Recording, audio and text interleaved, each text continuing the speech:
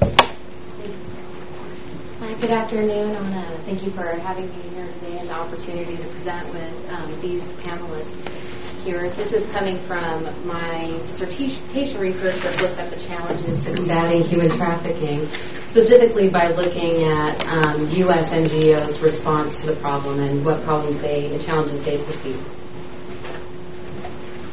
My data comes from in-depth interviews with 59 NGO representatives located in 8 locations across the United States and 11 government representatives. And when approaching these NGOs and doing these interviews, I was very interested in their perspective, again, what are the challenges to effectively combating human trafficking within the United States.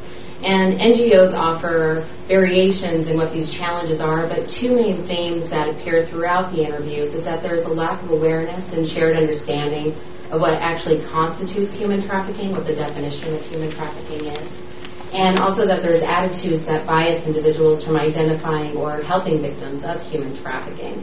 And with these challenges for this presentation, I'm going to focus on these challenges among the public and law enforcement.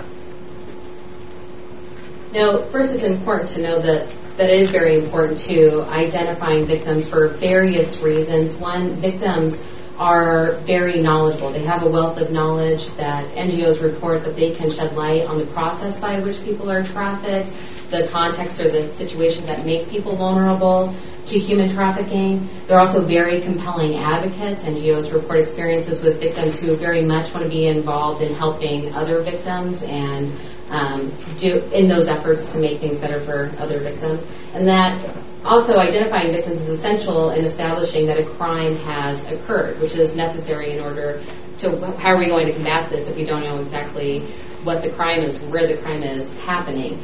So NGOs report, and government reports as well, that that human trafficking victims are absolutely essential in building cases against human traffickers and prosecuting them. This is also important for foreign national victims, in which their cooperation with law enforcement is necessary under most cases in order for them to access the benefits and services entitled to them under the Trafficking Victims Protection Act.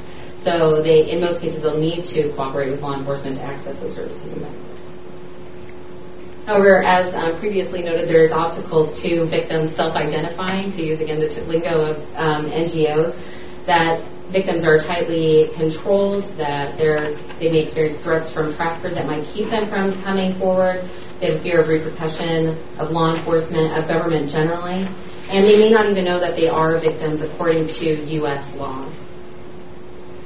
So it's very important for the public to understand what human trafficking is because they're central in actually identifying victims. NGOs report multiple cases in which Good Samaritans bring attention to trafficking cases to NGOs and law enforcement. These could be neighbors, cab drivers, post office, your postman that walk around and drop off your mail, other strangers that have identified that a trafficking case has happened and brought that to law enforcement and other NGOs. However, the public is hindered in actually identifying these cases just because of a lack of awareness and shared understanding of what actually is human trafficking.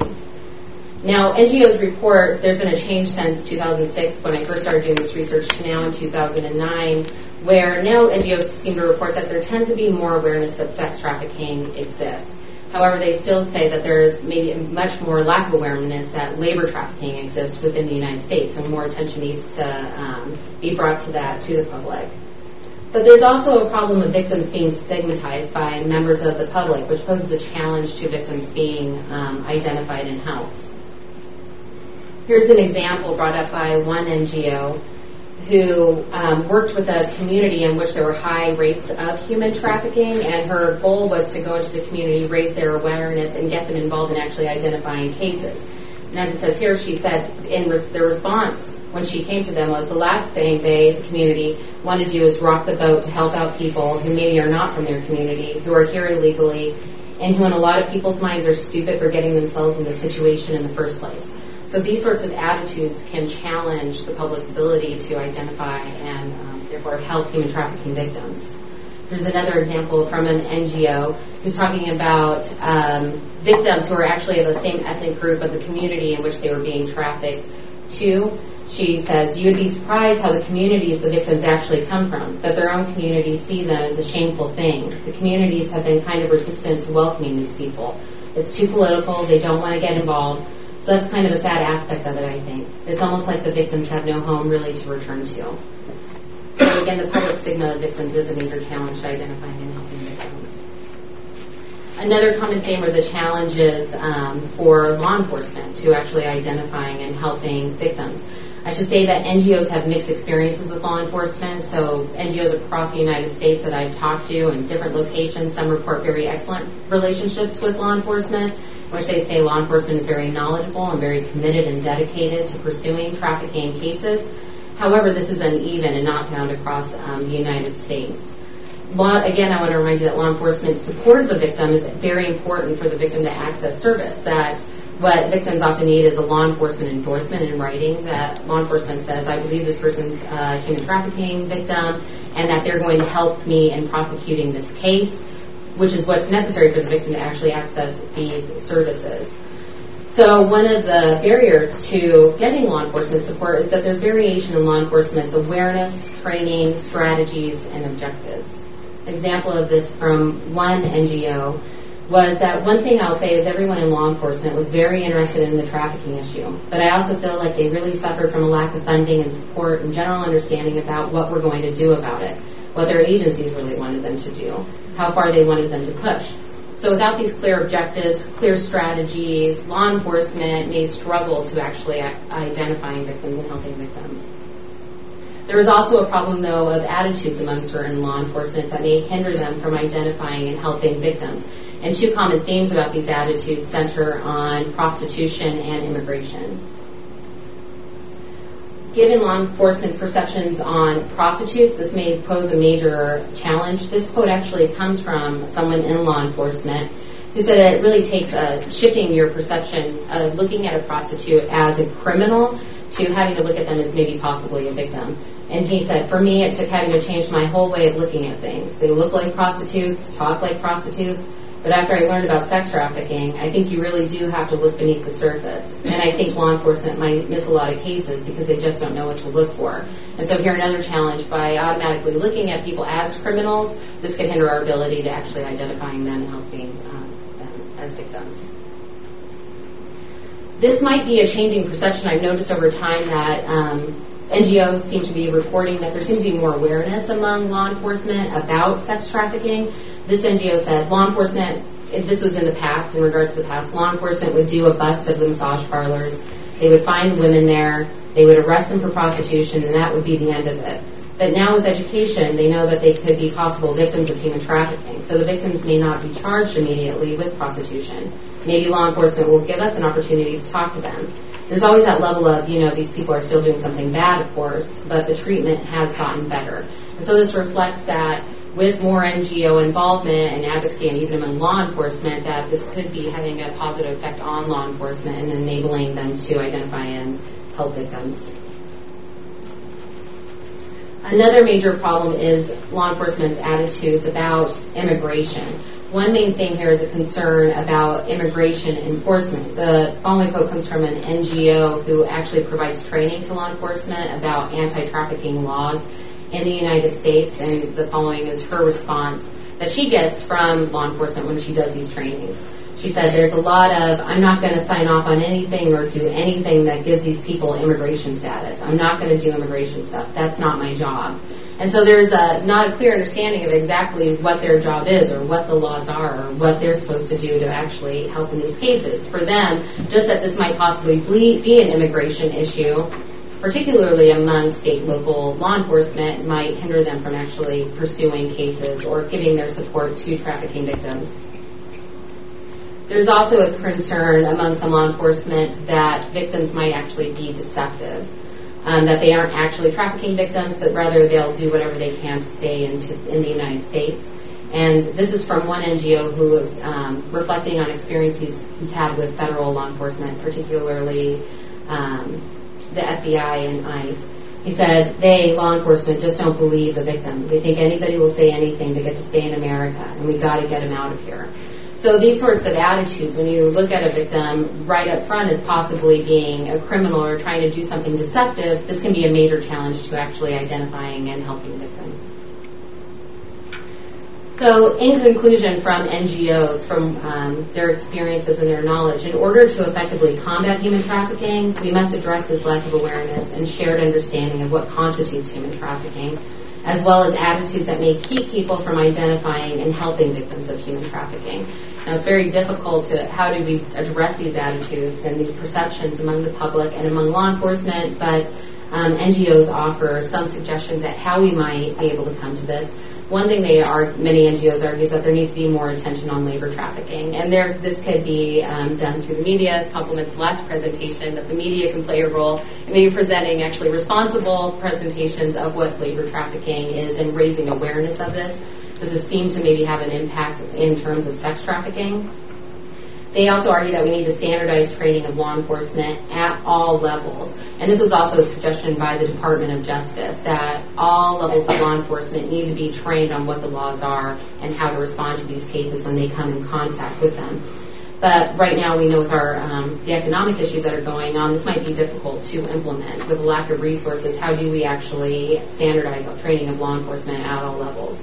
NGOs also argue that we need committed and knowledgeable law enforcement on city, state, and anti-human trafficking task forces. One thing that NGOs note, that even if law enforcement may not be dedicated, they could find maybe one law enforcement official that was very dedicated, was very committed. However, with high turnover, those individuals may be transferred to other units, and therefore then the NGOs are left with nobody to talk to in law enforcement when these cases arise, nobody to work with. Some NGOs suggest that we possibly have law enforcement divisions that only work on human trafficking, so this would be their sole focus and their sole objective. And NGOs also note that these law enforcement can act as mediators between law enforcement agencies as well as between law enforcement and NGOs, but that we need committed, dedicated officials in these positions. Thank you.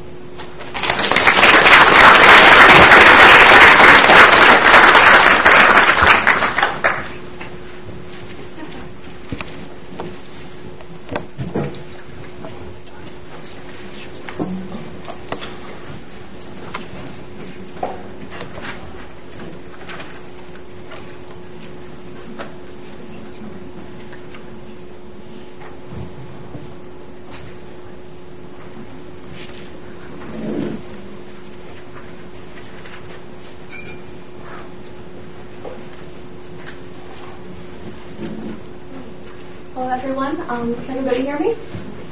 Okay, good. My name is Kristen Silver, and I'm going to be talking about how we can fight human trafficking, the roles of empirical research, and citizen activism. First off, I'd just like to thank everyone who organized this and for this opportunity to be able to present up here with these very important people. As an undergraduate, I feel very honored to be a part of it. When you're 22, you don't really think that without even having a degree, anybody wants to listen to what you have to say. So I feel very privileged to be a part of this. Starters, can anybody identify this beautiful city besides from my family and friends in the audience? Anyone? It's Prague. Yes, that is Prague. That is Prague Castle from the banks of the Vltava. My junior year of college, I studied abroad there. And just before I begin, I'd like to give a little anecdotal story about kind of a real-life experience with trafficking. The people in my program, I was not a part of this group, but they were at a cafe in the Old Town. And if you've been to Prague, you know it is a beautiful, beautiful city. 1,000 golden spires, cobblestone streets. It's like a fairy tale. And they were sitting in a cafe, and just a couple of them around. And someone tossed down from an apartment building next to where they were sitting a folded up piece of paper. And they weren't sure what it was. It was written in some Cyrillic language. They didn't understand it. And the only thing they could understand was at the bottom of the piece of paper, it said, "Help me." And they had it translated by the directors of our program. We were instructed to never call the police if there was any kind of issue. We had the cell phones of the people who directed our studies of our program, but we were told that the Czech police were very corrupt and to not get in contact with them if there were any issues whatsoever. The directors of our program translated it. The piece of paper said something about how, please help me, I don't know why they're doing this to me, I just want to go home. And they tried to follow up with the check police after they turned this in. They found out that this area was around a suspected brothel, but a few weeks later there was no information on follow-up. So as an American citizen studying abroad, I had learned about trafficking a little bit in my classes. I had some experience with the topic, but just to kind of be that close to something that horrific, besides just making me very sad, I was so angry. I felt very betrayed to the fact that this is going on, not only in all over the world, but in America. It makes me very angry to think about. Even now, it just gets me fired up thinking about it. So just kind of to think about that too. This is not just a problem that's happening in developing countries. It happens in the U.S. as well. I was told that I would have 15 minutes to talk about human trafficking, and with such a complex, emotionally loaded topic, that was really difficult to kind of nail it down to some point I wanted to discuss. My two main objectives for this short presentation will be to present to you some of what is, in my mind, the most groundbreaking empirical research on the health effects of trafficking. There's a lot of qualitative work that's done, a lot of investigative journalism pointing out all the negative effects of trafficking. You hear about sex slaves and rape and torture and re-trafficking and HIV, and these things do exist. But I'd like to focus just on what we know from some empirical research. It's pretty difficult to talk about decisively the scope and the extent of trafficking. You hear numbers as high as 27 million. That's from Kevin Bales. And then you hear from different State departments, a couple 100,000. And no one really knows, which is very scary. But I'd like to focus as much as I can on what we know from empirical work. As far as emphasizing the vital role of citizen activism in fighting human trafficking, I'm going to go over a couple of studies looking at what Americans know, what we don't know specifically, and then one example of what happened in Toledo, where some researchers were able to put together a community project that raised awareness on a broad scale. Two caveats, just to keep in mind while I'm speaking, a full and detailed discussion of trafficking really is not possible with this brief presentation, so I have to make two simplifications. And the first one being that there's always been an emphasis, for the most part, the media with scholars on international trafficking to the neglect of domestic trafficking. And there also has not been too much of a focus on labor trafficking as opposed to trafficking for the purpose of sexual exploitation. I think that my presentation and my own research interests are largely the artifact of this, and because I understand trafficking within the broader human rights agenda of combating violence against women as well. So just a lesser focus on trafficking for labor or other forms of exploitation does not mean that it's less significant of a problem, but we do certainly know less about it. There's also a lack of consensus and agreed upon numbers concerning the scope and nature of trafficking. This criticism is coming not from just outside the trafficking community, but within it. So just my disclaimer would be, please understand that although there's so much we still don't know about this, it's an emerging field of study and scholarly analysis. I hope that you can all give me the benefit of the doubt that it does exist. It's a huge problem, and it's worthy of our attention. So looking at the effects of trafficking. This is adapted from Zimmerman and Watts. These are public health researchers out of the UK. And because we don't really have studies looking at, okay, what exactly are the long-term health consequences of trafficking, we can kind of take all these different areas of literature exploring the psychological and medical sequelae in women within other exploited or marginalized populations and kind of aggregate them to present a rough estimate of health consequences of trafficking. So this would involve looking at the literature on health outcomes of migrant women, of exploited women laborers, sex workers, and women who have suffered rape, torture, or interpersonal violence. I don't really have the time to address all these spheres of marginalization or vulnerability, but I'd just like to point out one study done on prostitution. I thought this was a seminal study done by Farley and colleagues in 2004. They interviewed almost 1,000 people from 9 different countries who are currently or recently in prostitution. Just a few of the stats from that. Out of these almost 1,000 people, 71% were physically assaulted in prostitution. 63% had been raped. 89% of the respondents wanted to escape prostitution, but felt they couldn't because they had no other options for survival. A total of 75% have been homeless at some point. Post-traumatic stress disorder is something that's been studied a lot recently. You hear about it in combat veteran populations. Out of this almost 1,000 people, 68% met criteria for PTSD, which is higher than combat veteran populations, and 63% were sexually abused as children. So talking about the issue of choice, food for thought. So when you combine this knowledge with the added effects of being a migrant, being a woman, being a minority, coming from a situation of poverty, being abused, not even knowing the language of the country you're in, we can anticipate that the health effects of trafficking are pretty devastating. I'm going to talk about two studies in particular. This first one, Zimmerman and colleagues, was done in 2008. And it's the first study to quantitatively document the health effects of trafficking in women and adolescent girls. And it seems like some of the best scholarship in trafficking is actually coming from the same family, because Dr. Shamova's sister was involved in the Bulgarian research site of this study as well. So they surveyed about 200 European women who've been trafficked and sexually exploited. They found that 95% of the sample reported physical or sexual violence while trafficked. Looking at the mental health effects specifically, 39% were seriously considering suicide at the time that they were surveyed, and 57% qualified for a diagnosis of PTSD. As far as physical health effects, they were pretty severe as well. The majority of women were having very bad headaches, back pain, memory problems, gynecological infection, and the importance that this study shows, in my mind, is not only that we do have some actual data on how bad the effects of trafficking are, but women in this condition were not ready to be testifying against their traffickers or their the Johns, men who had used them for sexual services. And there is a movement to grant visas to trafficked people, but in the U.S.'s case, and we can probably talk about this a little bit later too, women are usually expected to testify against the traffickers. So that's kind of a difficulty.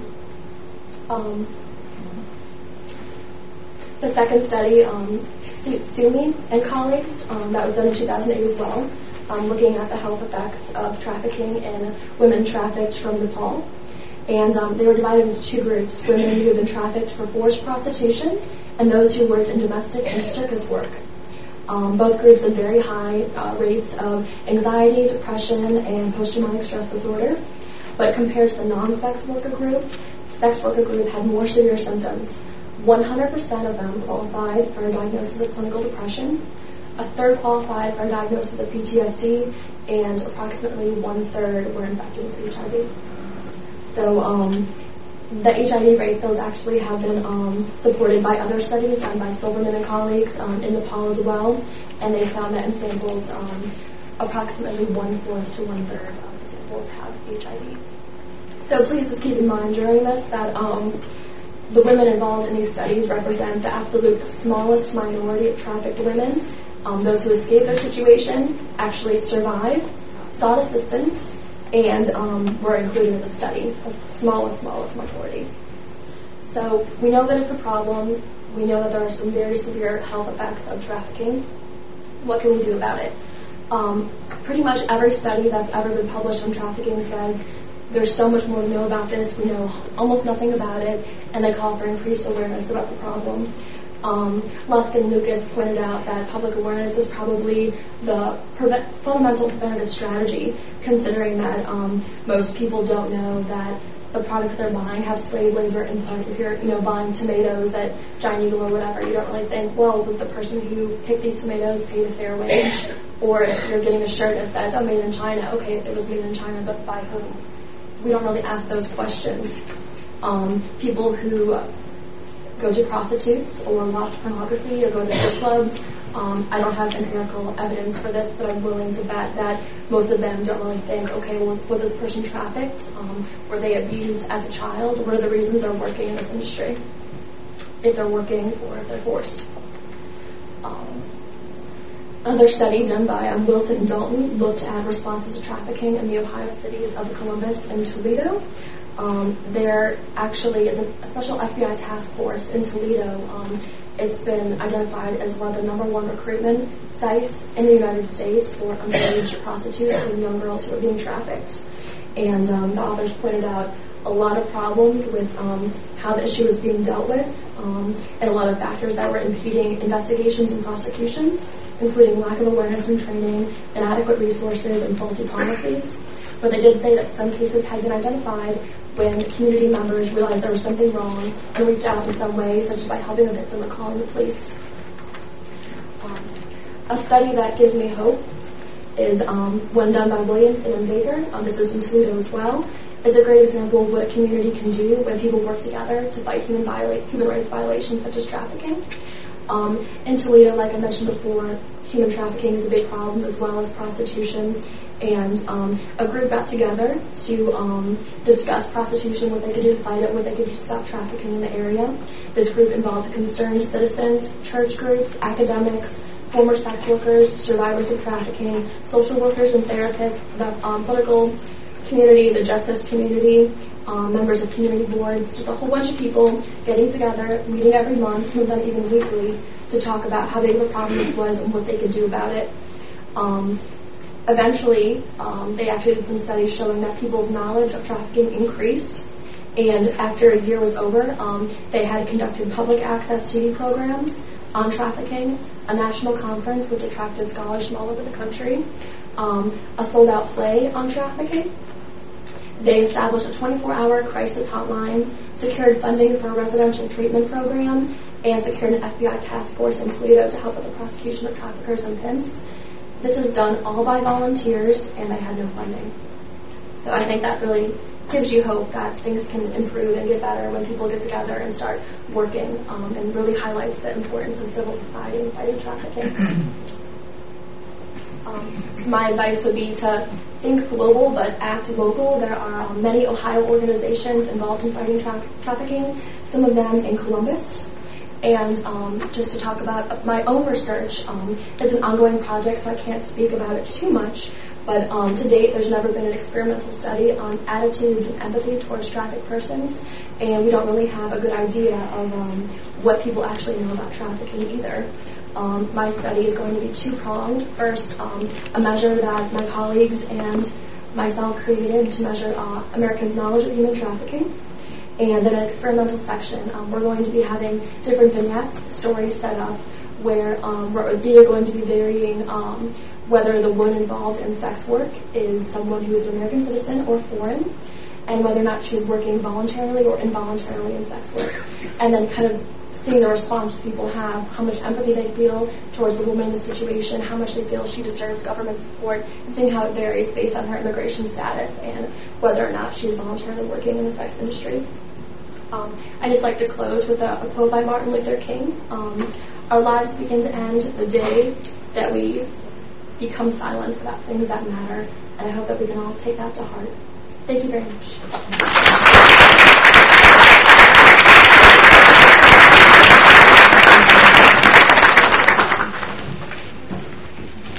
We have time, I think, for questions, and I'm not going to delay any longer getting to the audience. So I'll leave the floor open now for any of you that want to ask questions, and we'll direct it to any or all of the panelists. Sure, up front here. Ambassador, I was wondering if during your time at the State Department you could talk about some of the overseas issues we've had with slavery, like such as Sudan or something like that, and what the United States is doing to combat it. Well, the approach of the United States government internationally is to engage in an assessment of other countries, a kind of a form of tough love. Congress has asked for an international report to be made of every country in the world, and it's kind of a unique one among the human rights reports in that it gives grades to other countries. It's really designed not to wave a finger at other countries, but indeed to elicit cooperation. The U.S. government also offers aid, in particular to NGOs and to UN agencies around the world, so that in places where there is a will to change and improve, and lacking economic resources, you can make a difference. Some particular places where the United States has focused in recent years have included the Persian Gulf, where it's a real focus of a problem with guest workers, but it's not a place where the United States has a great deal of leverage. It does not, and that's interesting because those are governments that are sometimes blithely treated among Persian Gulf states as U.S. strategic allies. But we don't offer aid. Their economic resources are substantial. Sensitivity to the victimization of women and foreign nationals as migrant workers is limited. In East Asia, there's a good focus in U.S. policy on both sex trafficking and on labor trafficking. A big focus on India, but a difficulty in that diplomatic dialogue and getting India to want to talk about bonded labor. And there's a neglect, I would say, in U.S. policy in focusing on Africa. I think there's an increased intensity of diplomatic dialogue, but just not enough foreign assistance to help meet the capacity gap there, since you mentioned Sudan. So we mostly do assessment rather than actually combat. Fighting trafficking. No, that's not accurate. I think the assessment is generally used as a prelude to intensive diplomacy to encourage countries to change, and then we try and the U.S. tries to put forward some economic assistance so that we put some money where our mouth is. So combating is indeed very important, but I think more resources need to be applied. Actually, when you ask your question, if you could please speak up so that we can get it on the recording as well. And we've been assured that the actual audio recording is coming out perfectly. So please, if you're missing something right now, don't worry. You can still get it online at the Mershon Center site within a week or so. So but if you could just please speak up when you're asking your questions. Yes, stand in front.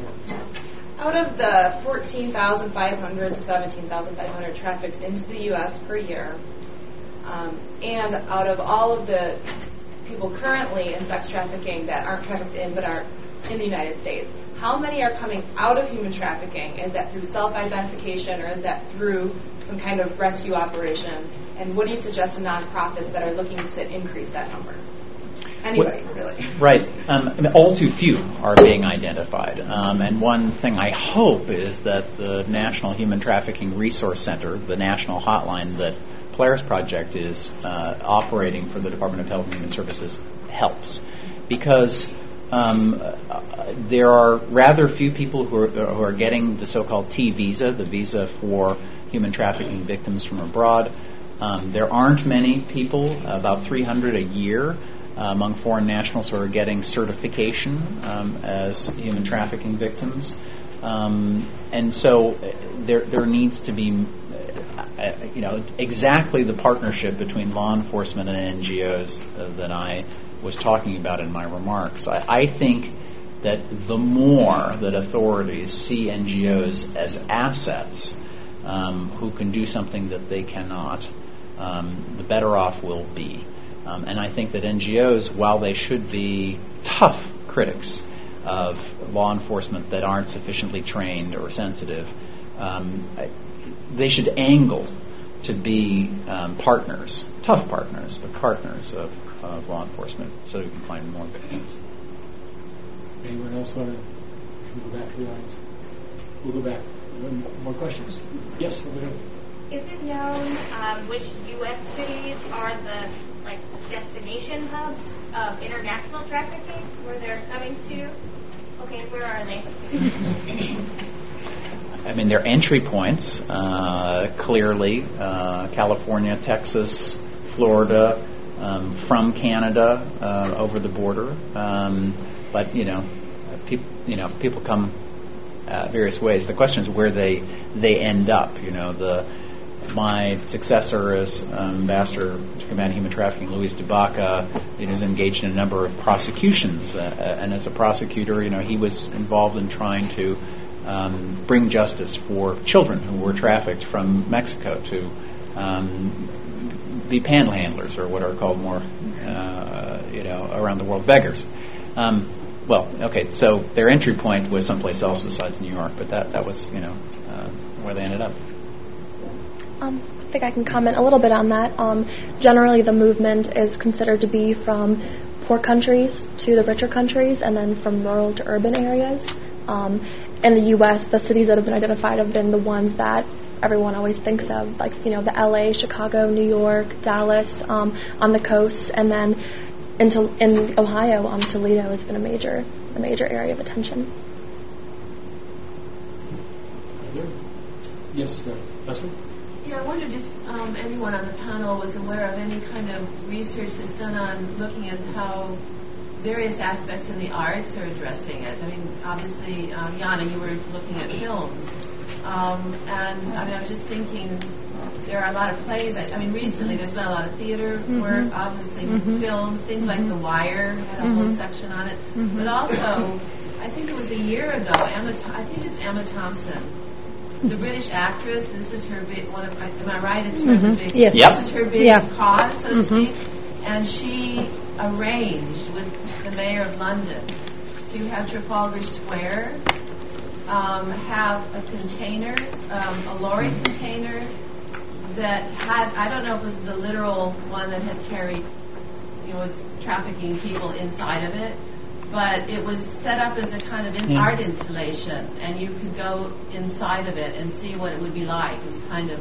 I saw it at there was a major UN conference in Vienna on human trafficking, and that was, it was striking. It was a set of containers, and it showed the stages of the life of the recruitment and trafficking and the sexual exploitation of a real live victim. It's quite moving, and it came to New York this past September.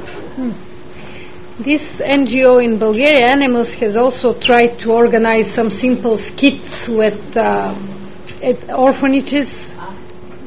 They study and target groups of risk, and usually these are lower social and school districts and orphanages, and there they have tried to organize some skits of the way there is this new phenomenon now, the lover boy, who goes to really seduce a girl, and they date for a few weeks or a few months, and then he actually pimps her abroad.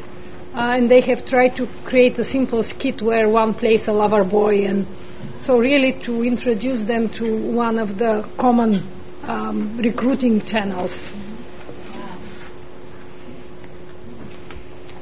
Yes. What are some of the practical NGOs that are combating this? You're mentioning NGOs, but what are some examples? Well, most of my remarks were giving examples of them in the United States and in other advanced industrial countries and developing countries. In the U.S., some of the major ones, Free the Slaves, headed by Kevin Bales, who was cited earlier, CAST, Coalition Against Slavery and Trafficking, based in Los Angeles, focused on really victim services and quite interested in labor trafficking. Polaris Project as one. But there are a number of other ones, and a really interesting place, I would say, for looking at NGO work is India, where there are organizations that are devoted to sort of the re-empowerment of the victim after they've been identified. And I think that's a very interesting field of work. For instance, an organization in India called Apni App, which refers to On Your Own Initiative in Hindi, where women who were sex trafficking victims have been kind of re-empowered by going out and trying to help other women get out of that situation.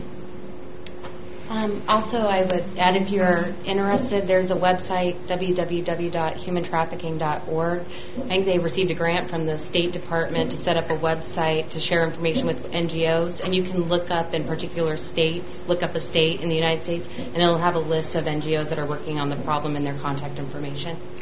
The most effective one in Eastern Europe is La Strada Network, which has NGOs in Poland, the Czech Republic, Moldova, Ukraine, Bulgaria, Macedonia, and this Istanbul organization that I worked with it is also a partner of La Strada. It's not exactly a branch, but it's a partner.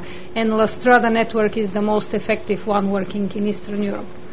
I was going to mention La Strada too, and I think the pretty incredible thing about them as well is they offer mental health services, which a lot of these NGOs don't have the funding for. And in Ohio, in Columbus, there's a Central Ohio Rescue and Restore Coalition. They meet every, I think, Wednesday, like the third Wednesday of the month in Columbus, and there's other ones as well. We'll have time for, I guess, one or two more, but go ahead. Yes. My question is for both international trafficking and domestic trafficking. What does the trafficking structure look like? For example, are they a bunch of entrepreneurs that do this? Are there a few groups that control what's happening? And do you know if traffickers specialize in a type of trafficking, labor, sex labor, non-sex labor? Let me take a crack at that, and some of you may want to add to that. I mean, put in simple terms, some of it is really big organized crime, and some is the evil version of mom and pop operations, smaller organizations. In some places, like Japan, like Mexico, big, dangerous, organized crime networks. In some other places, smaller. Specializing in certain areas, there's a certain opportunistic quality to this.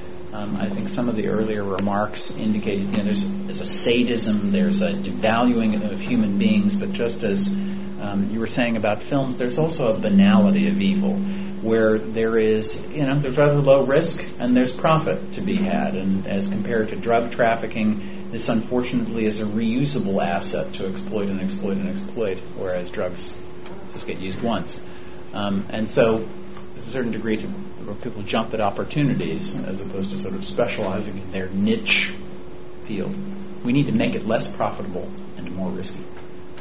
Just a quick remark here. What's interesting is, for instance, in the Balkans with the former Yugoslavia, when there was an embargo, the U.S. embargo of arms and fuel and all that, and they developed illegal smuggling operation.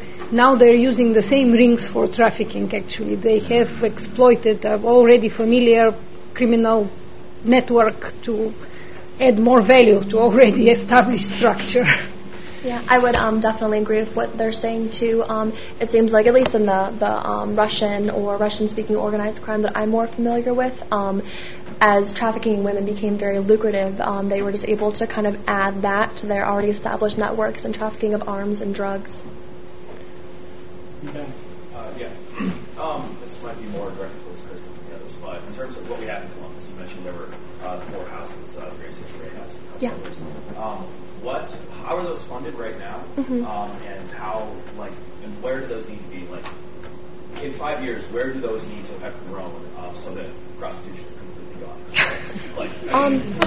No, I mean, should there be 30 of those, or should those, or would that be too much competition between them? So, Well, for starters, Grace Haven, it's not even up and running yet. They're still working on getting the house, and I think that they have purchased the house, but they haven't actually set it up and started helping people and bringing in survivors.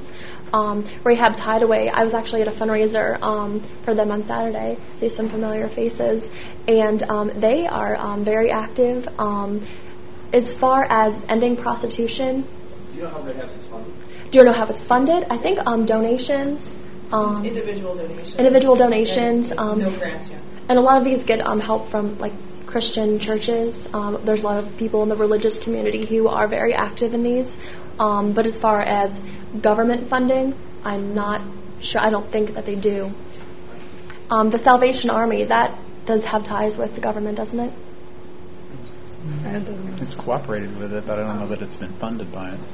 I can answer that one. I hate to be disrespectful. I'm a representative for the Central Ohio Rescue and Restore Coalition, and I'm an employee of the Salvation Army, and we are the moderators and managers of the coalition. But the coalition is actually a Health and Human Services initiative from the U.S. government, but we have no funding.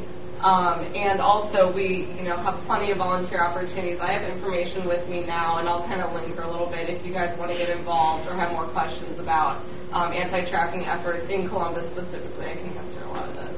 Thank you. Let's take one more, and then I think we should, yes, in the green side. This question is primarily for Ms. Hernandez. You talked about law enforcement and the training and education of people that are trying to combat human trafficking and the high level of commitment that's needed from these individuals. What do you think about international peacekeepers that are over there that are actually partaking in human trafficking? Actually in the brothels, actually at massage parlors and stuff. How do you think that affects it, and how can we combat that? Especially when people that are highly committed to human trafficking are actually finding this out and are being punished for that by having to go back home and not wanting to make it public. Yeah, I would definitely agree that's a problem. And from NGOs that I've talked to with UN peacekeepers, that there's not to be a UN peacekeeper, you don't have to show your dedication and commitment and prove how dedicated you are to ending this problem. So unfortunately, in a lot of countries, trafficking might be seen as more normative.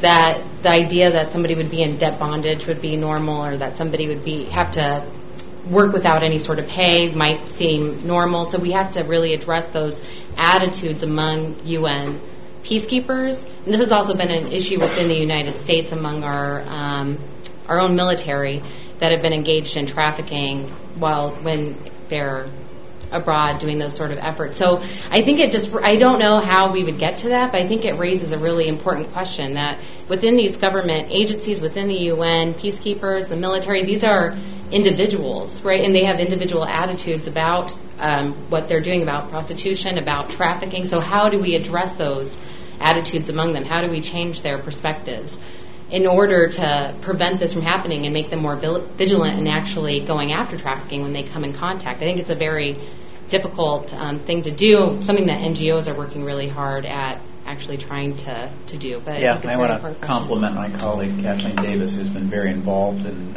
developing the training materials for the U.S. military on this very issue, to raise awareness and their sensitivity to not be part of the problem. Right. And it's mandatory training for all personnel now. In the Balkans, it has. I don't like to cut this off, but we're almost 15 minutes past than I was supposed to. And it's only fair that I do it when I still can thank the panelists and have most of you still here. I want to thank Ambassador Langen and Yana Hashimova and Marguerite and Kristen for very interesting presentations and for agreeing to do this, the ambassador for coming out here today to both be downtown and then to extend a long day to join us and spend some time with us. So I really appreciate your effort to be with us today. I want to thank, in special terms, Cheryl King in my office at the Mershon Center, who did an awful lot of the organizational work of this, and Lance Erickson, who did also an awful lot at the Slavic Studies Center. So a big thank you for them.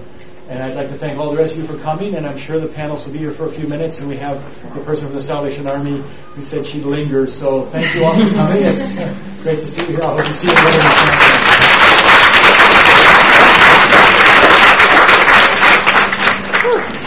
Very nice meeting you.